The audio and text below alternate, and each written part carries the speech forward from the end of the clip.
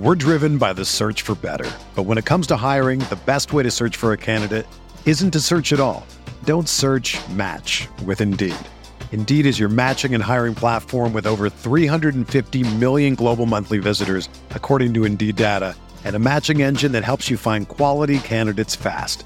Ditch the busy work. Use Indeed for scheduling, screening, and messaging so you can connect with candidates faster. Leveraging over 140 million qualifications and preferences every day, Indeed's matching engine is constantly learning from your preferences, so the more you use Indeed, the better it gets. Join more than 3.5 million businesses worldwide that use Indeed to hire great talent fast. And listeners of this show will get a $75 sponsored job credit to get your jobs more visibility at Indeed.com/Blue Wire.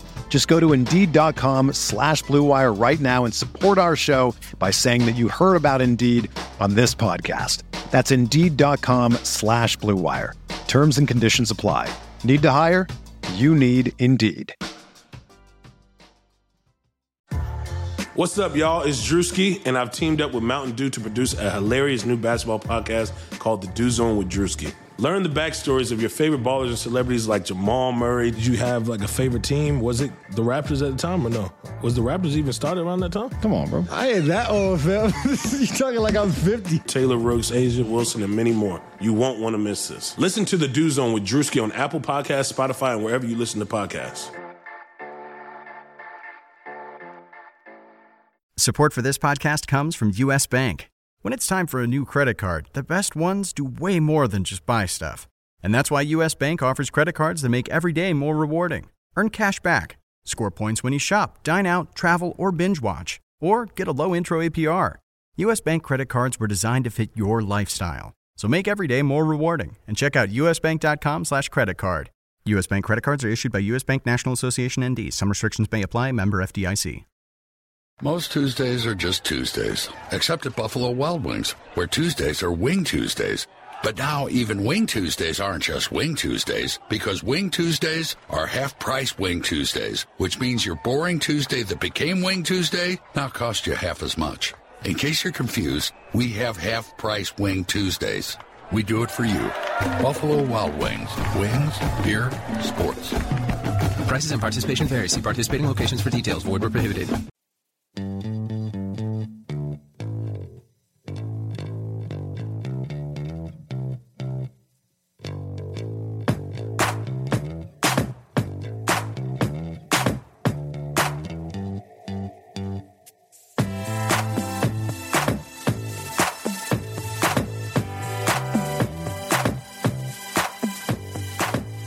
Welcome to the RotoWire NBA podcast, sponsored by Draft, the only app offering daily fantasy snake drafts. It is Thursday, January 12th. Nick Whalen here with James Anderson. We're also joined by a special guest today. He is Ricky O'Donnell, college basketball editor and NBA contributor for SB Nation. Ricky dropped by to help us break down the 2017 NBA draft. We touched on a number of topics, including the debate at number one overall, Harry Giles stock, prospects who could bust, potential sleepers, and much, much more. It was a ton of fun. If you're a draft junkie like we are, I think you're really going to enjoy it. So without further ado, let's get to Ricky.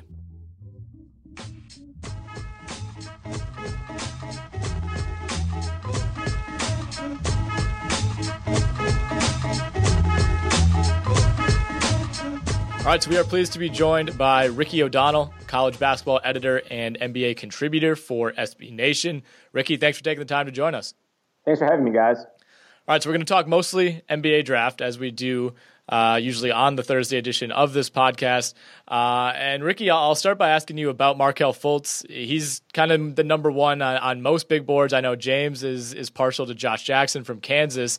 Who's number one on your big board? Is it Markelle Fultz? Yeah, it's definitely Markelle Fultz. I think he's number one because he just doesn't have many holes in his game. I mean, you look at him, he's got ideal size for a point guard at 6'5" with almost a 6'10" wingspan. He's shooting the ball, I think, much better than a lot of people anticipated him to coming into this season. I was thinking he'd probably be about a 35% three-point shooter, and he's 10 points better than that almost so far at Washington. He's really creative as a passer, as a ball handler. And, you just look at his game and I just don't see many weak spots in his skill set. So to me, he's the number one player in this draft. And that's saying a lot because it's definitely a strong class, especially in the lottery behind him. No, for sure. So if Markelle Fultz is number one, who's the biggest threat to him to maybe rival him for that spot? Kind of like we saw Karl Towns, a couple of years ago move in on Jahlil Okafor, who at this time in the college season was kind of the consensus number one. Yeah, I would say Lonzo Ball is probably that player because I think there's just such a wow factor with Ball where you think, you watch him and you just might think he's special the way he's been able to transform UCLA, who last year was one of the more frustrating teams in college basketball. I mean, he's really put his imprint on that team, and it's just inspired the way they've played this whole year.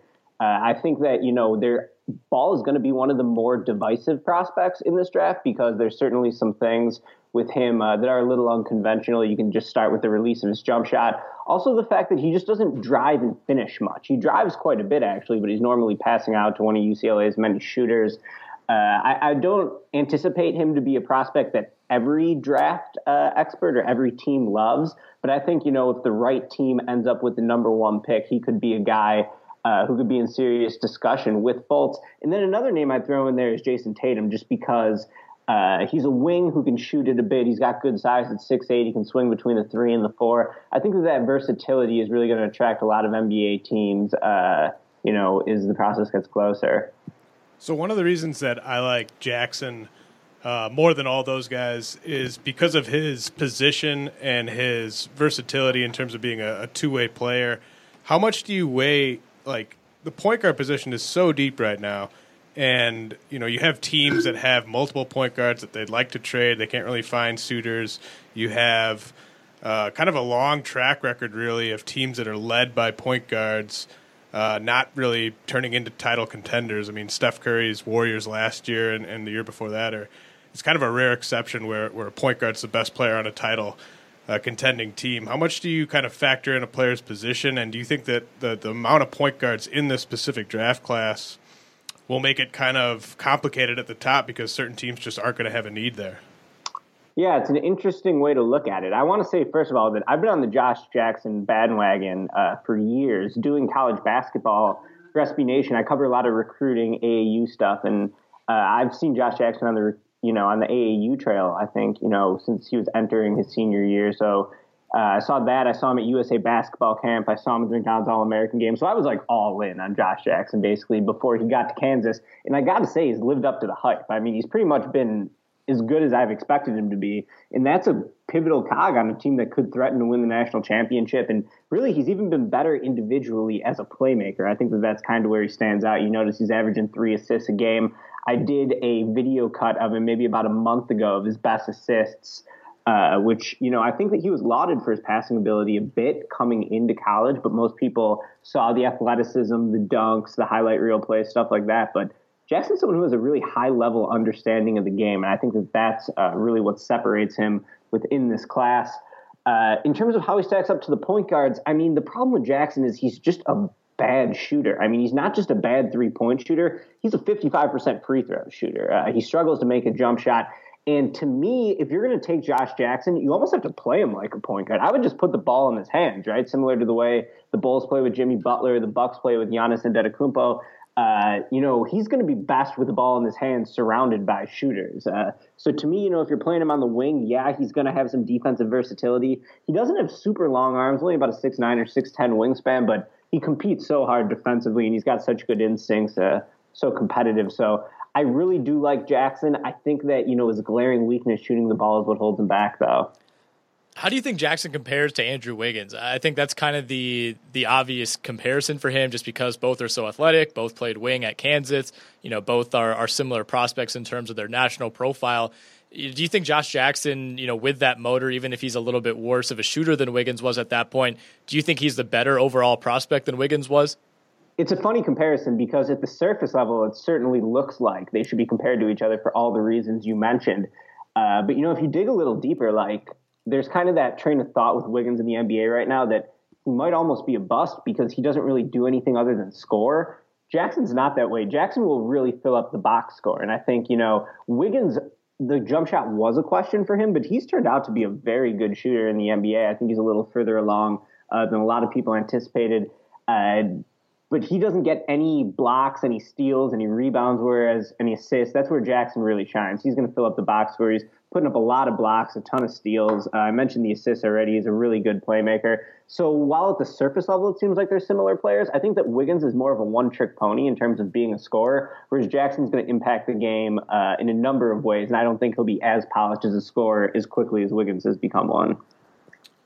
So, you talked about Jackson shooting, and there's several other players that are, you can kind of look at their college three-point shooting percentages and still kind of have questions about, like, how good of a shooter is this going to be at the next level. Dennis Smith, even Lonzo Ball, like we were talking about earlier, just with the form, and a guy like Jason Tatum, not shooting a super great percentage there. And then you have a guy like Jonathan Isaac, who is, seems kind of in the infancy of his development, but he is shooting like 35%, which is pretty crazy for a 6'11" guy who seems as raw as he is. Do you see like any bust potential with a guy like Isaac, just because of he's not really being asked to do a ton right now, and it's still a lot of projection with him, or is the fact that he's shooting this well this early on a sign to you that he's a pretty safe bet at the next level? You know what? It's tough to say. I really like Jackson, though, and I think it all comes – or I really like Jonathan Isaac, I should say, and I think it all comes down to fit. Like, let's put it this way. If the Sixers get the third pick and Ball and Fultz are off the board, I would take Jonathan Isaac if I were the Sixers because, there's a lot of teams in this position where, like, if you're going to have one guy who's going to control the ball, for the Sixers, it's going to be Ben Simmons. For the Bulls, Jimmy Butler. For the Bucks, Giannis. For the Cavs, LeBron. I want guys who are going to complement my star player who's going to have the ball all the time. And if Ben Simmons is going to have the ball all the time for the Sixers, I just feel like it's tough for Jackson to complement him not being much of a threat off the ball. Whereas you look at Isaac, and I think that, given his length, the 7'1" wingspan, his size at 6'10" or 6'11", you're going to be able to have a big mismatch problem with him. Just first of all, just spacing the floor on offense. He's going to be able to spot up, knock down jumpers, and then defensively, he's going to be able to like plug in a lot of different holes. So honestly, shooting it's so talked about that you almost tend to, I guess, discount it maybe a little bit. Think that it gets too much hype. In a sense, maybe it does, but like it all comes back to fit. And if I have a player who already is going to be like dominating the ball and who's going to, need some spacing around him, I think Jackson's a perfect guy to fit into that role because the size gives him a lot of versatility defensively. And while like I don't know if he's a great 3-point shooter, I think he's hitting like 35% right now. I do think that he'll be able to catch and shoot spot up jumpers from the beginning of his career and then potentially grow into something more. And if you look at Isaac, like that Florida State team this year is loaded. I wrote something about Florida State earlier in the week. Then the next night they beat Duke. And Isaac is not forcing the issue. So you could look at him and just be like, oh, he's averaging 12 points a game. He's only taking 8 shots a game. Maybe he's not very assertive. But to me, that shows a player who's able to blend in with his surroundings. Because no matter where Jonathan Isaac goes, even if it's as high as number 3, he's not going to be the man on that team. Certainly not right away. There's going to be other people ahead of him in the pecking order, and he's going to have to be someone who can play a complementary role. He's already showing in Florida State that he can play a complementary role for a good team and do it well. So I think there's a lot to like about Isaac, and I would say I'm in on him right now. So you mentioned Florida State just beat Duke the other night. Harry Giles, the crown jewel, I guess, of this Duke recruiting class, one of the better ones that Coach K has been able to bring in. We haven't really seen much from him. He missed the first 11 games of the season. He's played just over 20 minutes in just one game. That came against Boston College last weekend. He had a double-double against Georgia Tech back on January 4th. But other than that, I think he's been a little bit of a disappointment as he continues to work back from the knee procedure. But what do you need to see from Harry Giles throughout the rest of ACC play here for his stock to kind of rise back into the top 5 like it was, maybe back in September or October? Yeah, it's tough, man. And ACL is such a tough injury because, like, you look at Jabari Parker, his second season, after Jabari's second season, it didn't really look like he was going to be a stud. And then he's been amazing offensively this year for the Bucks. In his third season, I think even if you look at, like, Ricky Rubio, Derrick Rose, Rajon Rondo, after tearing an ACL, it just takes a little bit of time. It doesn't matter how young you are, how many miles you have on you. So it's tough with Giles, but I think, the thing that has to shine through for him is just the defense. Like, it's 6'11", 220 pounds. I remember I talked to him in high school at USA basketball camp a year ago in October when he was out with a knee injury. He said he saw himself as a 4. And, I think a lot of times that's how these guys are programmed coming up through the rankings.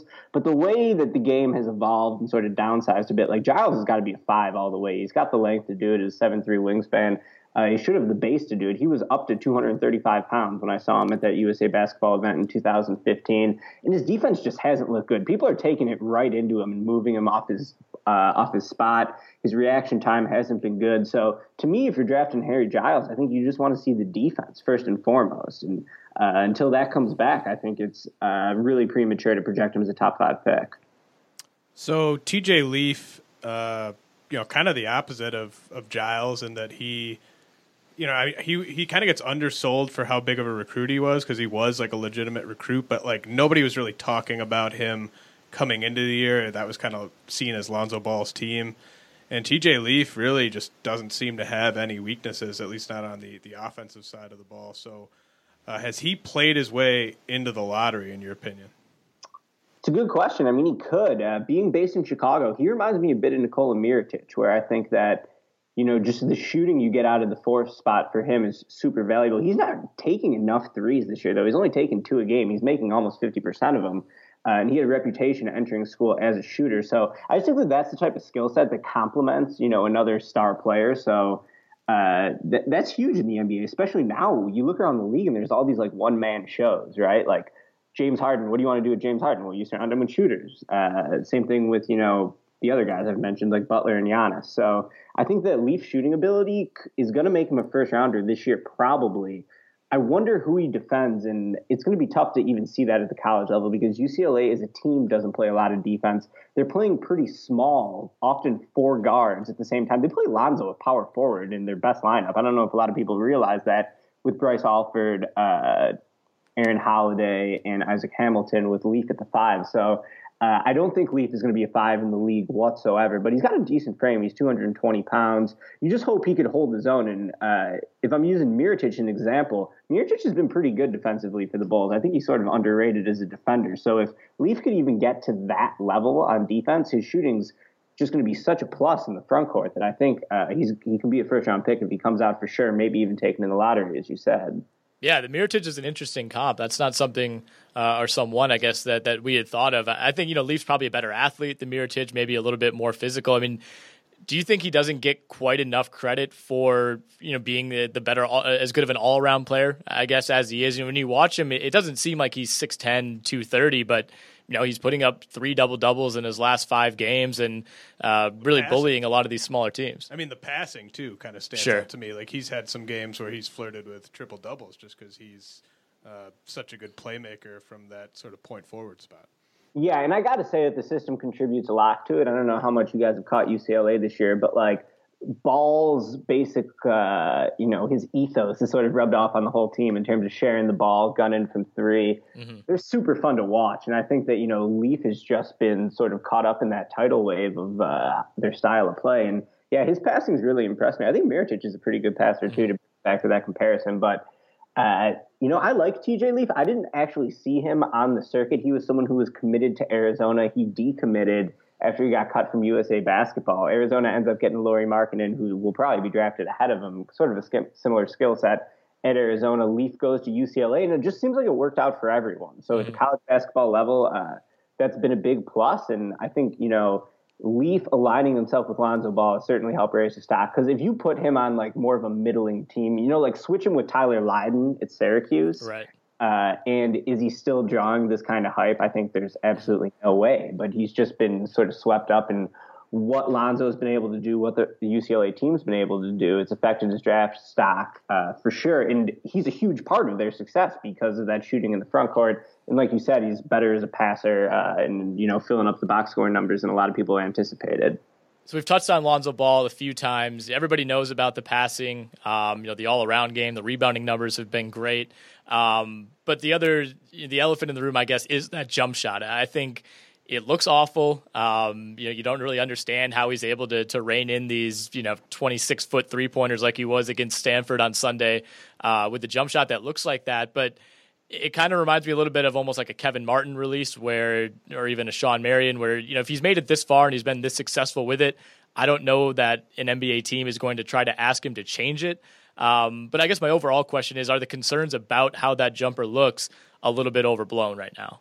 You know what? I don't think the jumper is even a concern whatsoever. Like, he's hitting 45%. He's hit like 5+ in multiple games. I will say it has a bit of a slow release. And if you've watched his games this year and you've watched his highlights, he just takes like absolute bombs. He's making like 30-footers all the time. So that shows his range, which is a good thing.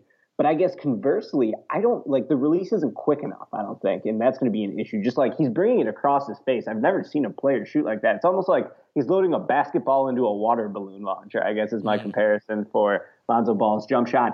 But so how do you create separation in that situation? You got to have a step back. And his step back is nasty already. He's a freshman in college. Like, he's hitting step back dagger threes multiple times throughout this year. I'm recalling back when he hit it right before halftime against Kentucky in their big win at Rupp Arena. So I don't think the shooting's a red flag with Ball, as crazy as that sounds. If you just look at the jumper, it certainly looks bizarre, but there's enough of a sample size at this point to think it's going to go in, and it's got so much range, which is the other thing I like. Like, there's no issue with him that the NBA line's going to screw him up. He's been shooting deeper than NBA threes the whole year. To me, it's like the NBA is totally a pick and roll league, right? And what you want your primary ball handler to do in that situation a lot of times is just finish the play after they get that screen. Whereas Ball, he's pass first, pass second, pass third. He's not really looking to finish after he comes off the screen. So I would say his ability to just score in half-court sets as a pick-and-roll finisher would be, for sure, the number one area of concern for him. But, he's also 19 years old. He has a basketball savant mind, basically. He's 2 steps ahead of everyone else on the court. So that's, to me, he's the number 2 prospect in the draft. But he's very polarizing, and I'm sure, people can make a good argument against him, too. So the guy that I kind of think of, what you're talking about, is Lonzo going to be able to get that shot off? The guy that I kind of think about with that in mind is Malik Monk, just because, if he's getting guarded by 2s at the next level, then, that's another, 3 inches probably on average than what he's dealing with right now. Are you worried at all about him, maybe not getting as clean a looks at the next level and that really sort of hurting his ability to fill it up? Or do you like his just quickness and athleticism as a separator that'll help him get that shot off? Or do you even see him possibly even profiling as a point guard?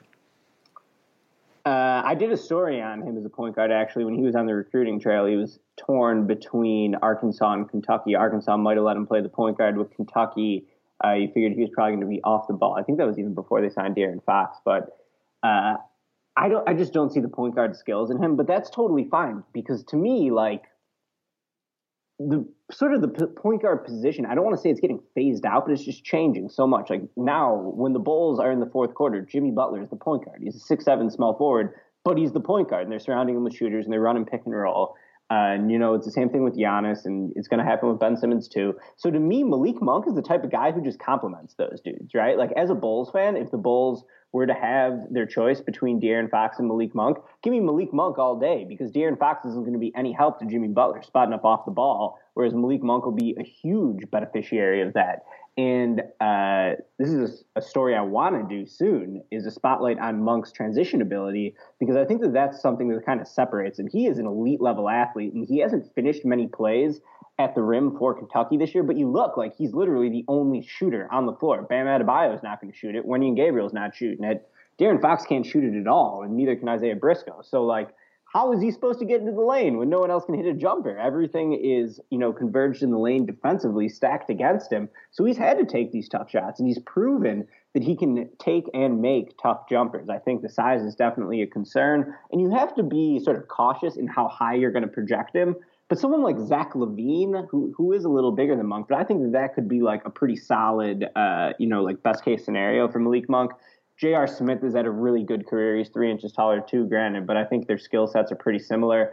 If you're Philly, I know a lot of the Sixers fans, I've seen some, super plugged in Sixers fans who have doubts about Monk. But to me, like, he's someone who'd be able to run with Ben Simmons in transition. Monk's really, really good in transition and be able to hit a catch and shoot jumper and be able to hit a three off the dribble himself. It's a pretty appealing skill set, despite the fact he's a couple inches shorter than you'd like. So I like Monk personally. All right, so other than knocking off Vanderbilt the other night, the big story out of Lexington this week, they add another 5-star recruit to this class in what's a relatively unprecedented move. Hamidou Diallo, the 11th ranked overall player in the ESPN 100 for the class of 2017. Basically graduating early and joining Kentucky now as the second semester gets underway. Sounds like he's probably going to redshirt. You know, obviously he'd be so far behind in terms of catching up with the rest of this class and the rest of this team. But is he on the radar for the 2017 draft? Yeah, I mean, why not? Like, like basically with the new rules where you can go through the process and then withdraw your name, like, why wouldn't he declare and then, you know, figure it out? Because I've seen Diallo play. He's kind of like what you think of if you were to describe a 6'6" wing, 6'10" wingspan, who is just super, super athletic. He's got that like Wiggins level bounce, where with the, you know, the priority on wings right now in the league, I think some team could easily see him and be like, well, he's not going to help us this year, but in a few years he could really help us. To me, he's just like a ball of clay, right? He's got the athleticism, he's got the size, he plays a premium position. I've seen Diallo play a few times, and he is talented for sure. There's no doubt. I mean, it's easy to see why he's considered a 5-star prospect. It's like a no-brainer. You look at him and you're like, duh, he's a 5-star prospect. But then to take that next level from prospect to player is really like the hardest thing for a young basketball player. And so much of the game is mental now, and so much of it comes down to shooting ability and playmaking ability. And, you know, I just think that Diallo is probably going to need some time to develop that. But in terms of just like physical tools, ball of clay, he's got what you're looking for sure.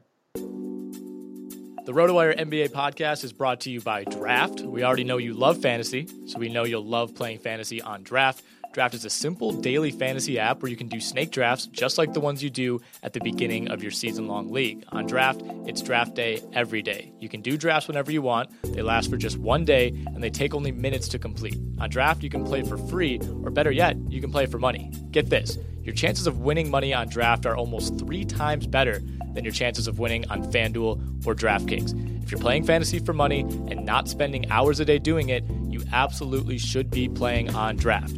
We just did an 8-person draft before the show. I got Giannis with my first pick. I'll be doing another one later tonight with James. Join us. Download Draft now. Just search Draft in the App Store. That's D-R-A-F-T. It'll come up first right on the top. Be sure to enter our promo code ROTOWIRE when you download. You'll get a 100% bonus up to $600 when you deposit. Again, just search Draft in the App Store and be sure to enter the promo code ROTOWIRE. That's all one word, ROTOWIRE. So we've kind of been praising all the guys we've been talking about so far. I mean, everyone, you know, loves this draft class. I've said that it's the deepest class since 1996, but even if you look at that 96 class, there were some busts in the lottery. If you had to kind of look at the guys who are pretty unanimously projected to go in the lottery and pick one or two guys who you wouldn't be all that surprised if we look back in 5 years and really scratch our heads as to what that team was thinking when they took that player. Who are some guys that maybe stand out to you in that regard? Yeah, you know, I think Tatum's been exposed a little bit. I was never super high on Jason Tatum just because, like, granted, he's super young, and when you talk about, like, how you're going to build a kid into a scorer, how do you do it, it's certainly debatable. But, like, the first thing everyone says about Jason Tatum, and this is super evident to anyone who watched him as a high school player like I did. I probably saw him 5 times in high school. He does almost all of his work out of the post. He's, like, basically posting up at the free throw line, hitting fadeaways and stuff. In the NBA, you only want threes and layups, right? That's just not a super efficient shot. Tatum's a capable three-point shooter, I think, but he's not a good three-point shooter. I believe he's hitting about 30% of his threes right now. And, like, if you compare him to Josh Jackson, let's say from the shoulders down, athletically, Jackson blows him out of the water. So then how is Tatum going to make up that difference? I think you'd have to do it, you know, shoulders up, be someone who could be a secondary creator and be really good like that. But actually, that's the type of player Jackson is.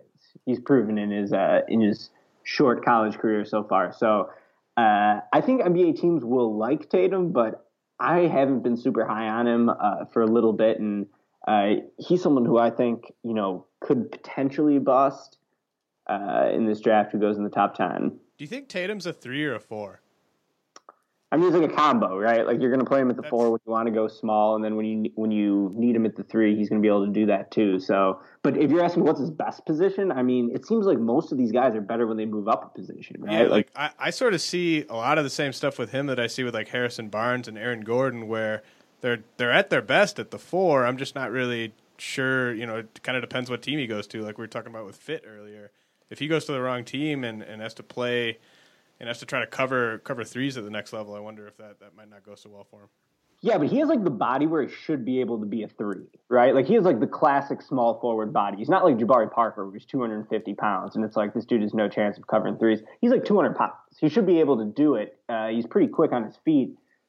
But yeah, I mean, I think that for sure, it's just like when you'd almost rather have a speed advantage, when you're the offensive player. Like I'll go around this slow guy more so than like bully someone. And Tatum is really skilled. Like Tatum's footwork is super advanced for someone his age. He might end up being a really good player. But I mean, if you're trying to identify possible busts in this draft, I think I'd circle him. And then, if you want to go around the rest of them, like Lauri Markkanen is a ridiculous shooter as a 7-footer, but I just don't see who he defends. I don't know who Ryan Anderson's defending either on the Rockets. He's been a huge piece to their success this year. He signed like an $80 million deal, didn't he, at 32 years old? So I think, is that really a bust? Of course not. But I just don't know. Like Markkanen just has like a hole in his game on the defensive end, which is going to be kind of an issue for him. And Dennis Smith I like, but I mean, as a 6'2" point guard who's going to pound the ball a lot, like I just wonder what the ceiling for a team with Dennis Smith is. You don't see a lot of like super good teams with that sort of archetype of player running the point. So through this point in the college season, which prospect who is probably considered a lottery pick, coming into the year, which prospect has hurt his stock the most?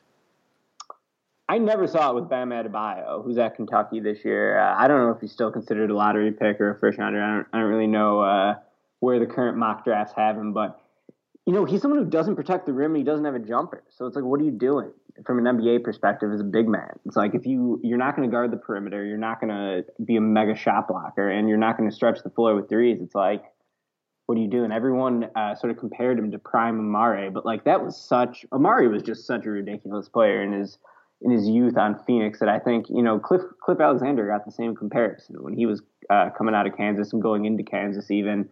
And Adebayo really reminds me of Cliff. And I mean, I don't know if you guys have any hot takes on Cliff Alexander. I still think he could be a decent player. Who doesn't?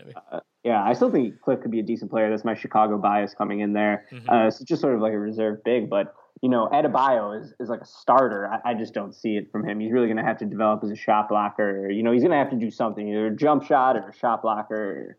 He's going to have to do something to, live up to that recruiting hype as an NBA player.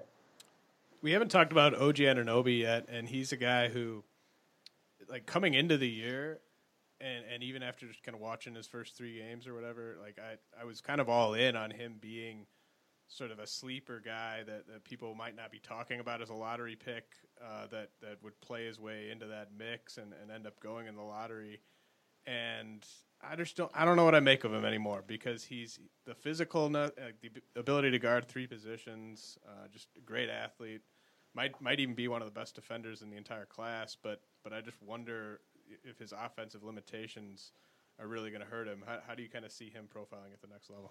Yeah, I mean, 3 positions. He might be able to guard 5 positions. Yeah. Really, he's that quick. I think that he's someone who's going to be able to switch every screen defensively, and I can't wait till we get a length measurement on him, because his wingspan is like one of these things. It's like LeBron's weight and Kevin Durant's height, where like every time you say it, it seems like it goes up 10 pounds or 2 inches or whatever. So I'm interested to see what Anunoby actually measures at. But defensively, I really believe in Anunoby. I was in on him too. Even from last year, I wrote something on him. And I think that, he's going to be able to defend his position from day one. He's going to be really good in transition. I don't know if you guys saw the dunk he had against Maryland the other night.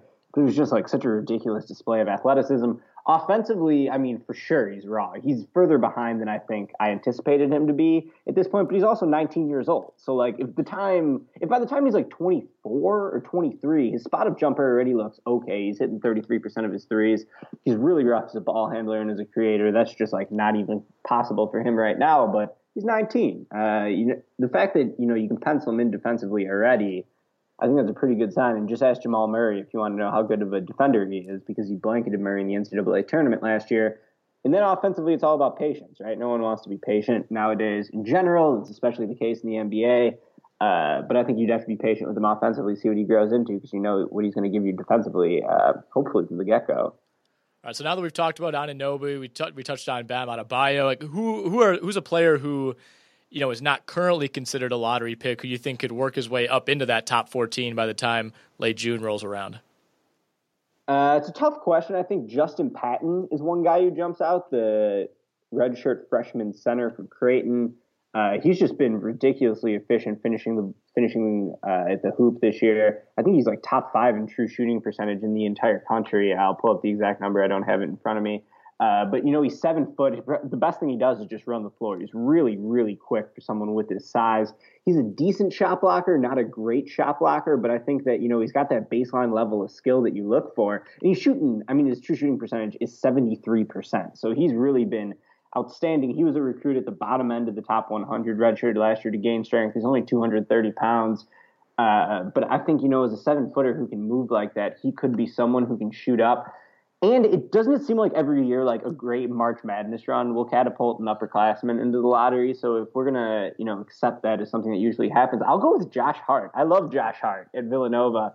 I think Villanova's awesome again. They're going to make another deep NCAA tournament run. And, you know, the question for Josh Hart last year was how well he could shoot the ball. This year he's been shooting it super well. He struggled a little bit lately. He was over 40 for most of the season. Now he's down to 38%.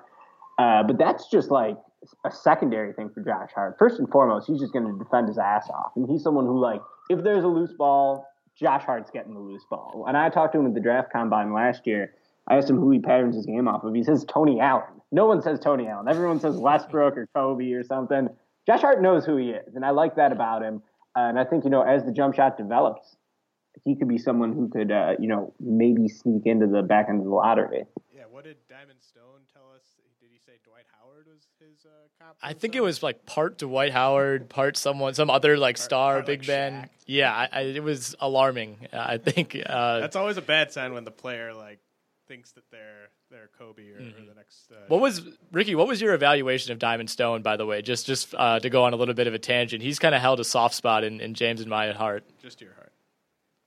Well, I mean, you know, the game's just gone away from a player like Diamond Stone, unfortunately. Like, as a lifelong basketball fan, I really hope that the game doesn't become super homogenous and everyone's playing the exact same way, but it does seem like that's probably going to happen. And that's going to phase out someone like Diamond Stone, who just like doesn't have the lateral quickness to defend a pick and roll defensively. And then it's like offensively, it's not super efficient to be dumping the ball in the post to him all the time. But like from Stone's perspective, I mean, there's a reason he was a top 10 recruit. You can just see he's like a dominant offensive big man with his back to the basket. You just wonder how much of a place that type of player has in the league's landscape right now. So maybe Josh Hart is the answer to this next question, but who do you see as this season's version of a Malcolm Brogdon, a really, really good college player who you think could maybe go in the second round and end up surprising some NBA people? Damn, I should have saved Josh Hart for that question because Josh Hart's going to be my answer. Okay. Let me look down the rest of this list really quick to see if I like anyone. You know who's kind of flying under the radar, who I like, and it's just because he shoots the hell out of the ball, but VJ Beacham at Notre Dame. He's always just been a pure shooter. I guess this year he's only hitting 38%. I anticipated it to be higher before I clicked on those stats. But he's someone who at 6'8", I think, you know, Notre Dame's gone to back-to-back Elite Eights. With VJ Beacham as a key player on the team. They don't have someone like a Demetrius Jackson or a Jaren Grant or Pat Connaughton this year. And he's really helped keep him afloat, him and Bonzi Colston. And, you know, as someone who can shoot the ball that way at 6'8", I think that he could be a complimentary player in the league. Why not? He's someone who in the second round, team could take a chance on him. And then Cameron Oliver is another guy I like because he's someone who just fills up the box score. He's a power forward for Nevada, 6'8". He's blocking a ton of shots this year. He's moving the ball pretty well. He's blocking 3 shots a game. He's moving the ball pretty well. And he's shooting the 3 at 40%. So if you're looking for some, I guess, deep sleepers, those would be 2 guys I'd mention. One guy that I'm just going to slip in before we let you go is Frank Ntilikina from France. You know, none of us have really gotten to see him play up against maybe the same level of competition as some of the other point guards in this class. But, I mean, the physical gifts are pretty apparent. I mean, he's he's got as good of a point guard body as anyone else in this draft. He can shoot a little bit. He's a pretty good defender. What do you think of him? And how does he stack up against, maybe that top tier, or do you see him more kind of in that second tier point guard in this class? Yeah, it's tough for me to say because the rest of these dudes I've been watching for a few years on the high school circuit, just covering the recruiting side of college basketball. So I'm pretty familiar with their games and their stories. And I don't even know how to pronounce Frank's last name correctly. So I just gave it a shot. But he seems good. Like everything you said, I'm like, yeah, for sure. It's 6'5" point guard. Apparently his shooting's gotten better this year. Apparently defensively he's pretty good. He's got long arms. So, if that's the case, he certainly passes the eye test. I'm looking, though, 170 pounds. That's got to be a little bit of a question mark, right? Like, I don't think normal people realize how big of a difference weight makes if you even just play pickup. If someone's got like 20, 30 pounds on you, like there's really nothing you can do. So just being 6'5", I think is certainly beneficial for him. But the weight at 170, that might be a little bit of a question mark. But like you said, the physical tools certainly sound really appealing from the NBA level. And I would not be surprised if he goes ahead of, Dennis Smith or De'Aaron Fox or someone with a lot more publicity right now. And I would say just basing it off video, 170 seems low. I've seen him listed as high as like 190. Yeah, I think I would maybe eyeball him at like 185. So that maybe is a little misleading, but yeah, I definitely think even at 185, you could stand to add a little bit. All right, so the last thing we wanted to ask you, James touched on just how deep this draft is, and how much star potential there certainly seems to be in the lottery. But the 96 class is kind of the comp in terms of depth. Let's talk about the 2013 draft, which continues to kind of look worse and worse as a player like Anthony Bennett just this past week gets waived again. This is a little bit of a subjective question, I suppose, but how many guys in this 2017 class do you honestly think would have gone number one, in 2013 as we look back? To me, you could make a case for maybe 6, 7, 8 guys. Yeah, for sure. The 2013 draft was the only one I can remember, and I've been nerding out over the draft since I was a little kid, but where the number one pick was a total surprise. Yeah. Like, we were covering that at SB Nation. We had pre-writes for everyone, right? So, as soon as Cleveland made that pick, we were just going to hit publish. We didn't even have a pre-write for Anthony Bennett. We had it for 7 or 8 other guys. So that was a total surprise. I don't know if we'll ever see another draft like that where just no one has any idea what they're doing. But, for as criticized as that draft is, I'll take Giannis over basically anyone. And he was in that draft. Mm-hmm. No one knew how good he was going to be because he was playing in Greece in second division ball and he got taller after he got drafted and all that. But, if you look at this draft now, yeah, the top of it's really bad. But you can arrange it, and there's still some pretty good players in there. There's good players in every draft. It's kind of the point I'm making. Steven Adams is solid. KCP looks great for Detroit lately, right? I haven't been watching too much Pistons basketball, but I think he's been pretty good. Otto Porter's been awesome too, right? Lately for the Wizards. So, this is a bad draft for sure. Gobert's in there as well, who's awesome. But I agree with you that in terms of hype, the top guys, man, yeah. Well, if you imagine a guy like. KCP, like you said, has been playing well. He's been a good defender. He's been a nice rotation guy. But if you imagine him as a prospect back in 2013, does he go 25 in the 2017 draft? Not knowing what we know now. Yeah, there is such an emphasis on 3-and-D guys, though, and that's what KCP is, right? So Sure.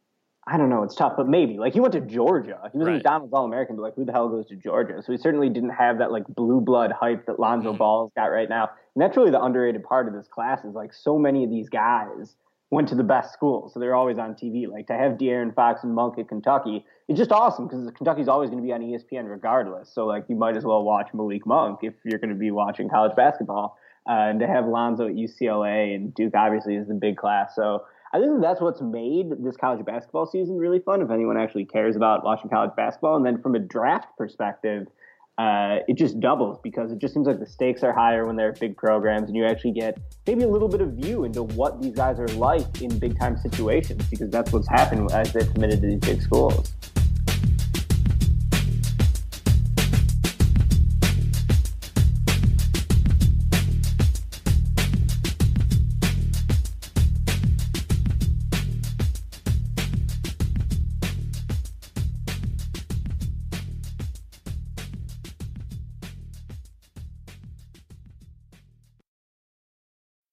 They're gonna kill the love of my life. Casey! If I don't go back to what I was doing. This Friday. Our line of work is quite brutal and quite ruthless. How far would you go for love? You steal a truck, bring it to me. Then you make your money. Is it dangerous? Of course it's dangerous! Nicholas Hoult, Felicity Jones, with Ben Kingsley and Anthony Hopkins. All this trouble, all this pain, for love. Collide. In theaters Friday. Rated PG-13. May be inappropriate for children under 13. Everyone is talking about magnesium. It's all you hear about. But why? What do we know about magnesium? Well, magnesium is the #1 mineral that 75% of Americans are deficient in. If you are a woman over 35, magnesium will help you rediscover balance, energy, and vitality. Magnesium supports more than 300 enzymatic reactions in your body, including those involved in hormonal balance. From functional medicine doctors to mental well-being and female hormone experts, we all know that magnesium is the one mineral to improve all aspects of well-being and health. But which one? Magnesium Breakthrough from Bioptimizers, the trusted choice recommended by leading experts with 7 best-absorbed forms of magnesium to ensure your body receives the support it needs for overall well-being. Go to bioptimizers.com/balance today and use code BALANCE10 for 10% off. Support your journey to wellness at bioptimizers.com/balance. Magnesium Breakthrough from Bioptimizers, your foundation to optimal health and vitality.